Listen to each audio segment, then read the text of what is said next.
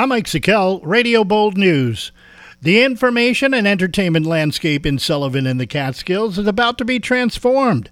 Yesterday morning, Paul Siliberto of Siliberto and Friends made the announcement. We are so honored and thrilled with Bold Gold Media Group to say that we are bringing back the voice of Sullivan County and now the voice of Sullivan and the Catskills with the presentation of Catskills News Talk. Catskills News Talk will be heard on 92.5 and 94.9 and on 1240 AM WVOS. Broadcasting again as the voice of Sullivan and the Catskills. The station will become the new home for Siliberto and Friends, which will form the backbone of the station's programming, along with expanded local news dubbed Catskills News.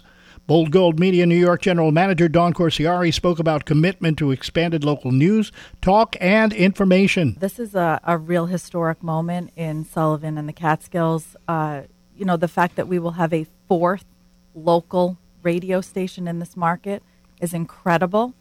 And we are just really excited, and the team has worked incredibly hard to make this happen. Additionally, radio shows covering a variety of topics, including financial markets, investing, lifestyle, health, politics, sports, and others, will round out the station's programming.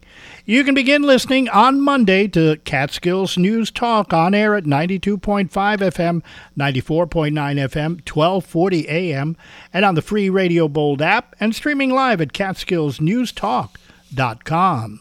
After Roscoe Central School District lowered the proposed 2023-24 budget by more than $450,000, bringing the proposed tax levy increase to the calculated limit of 3.23%, voters this past Tuesday approved the nearly $10.3 million measure, 190 to 67. The $10,288,000 budget only needed a simple majority of just over 50% of voters in favor for approval.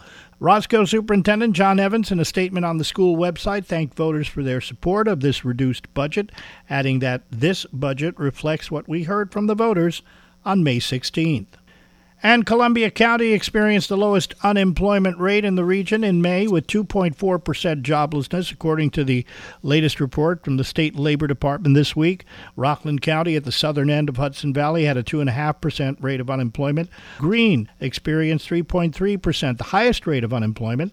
Putnam County had a May rate of 2.6% unemployment. Dutchess, Sullivan, Ulster, and Westchester County each had 2.8% unemployment. Orange County at 2.9%. Delaware County experienced 3.1% unemployment for May. That's what's happening. I'm Mike Sikel, Radio Bold News.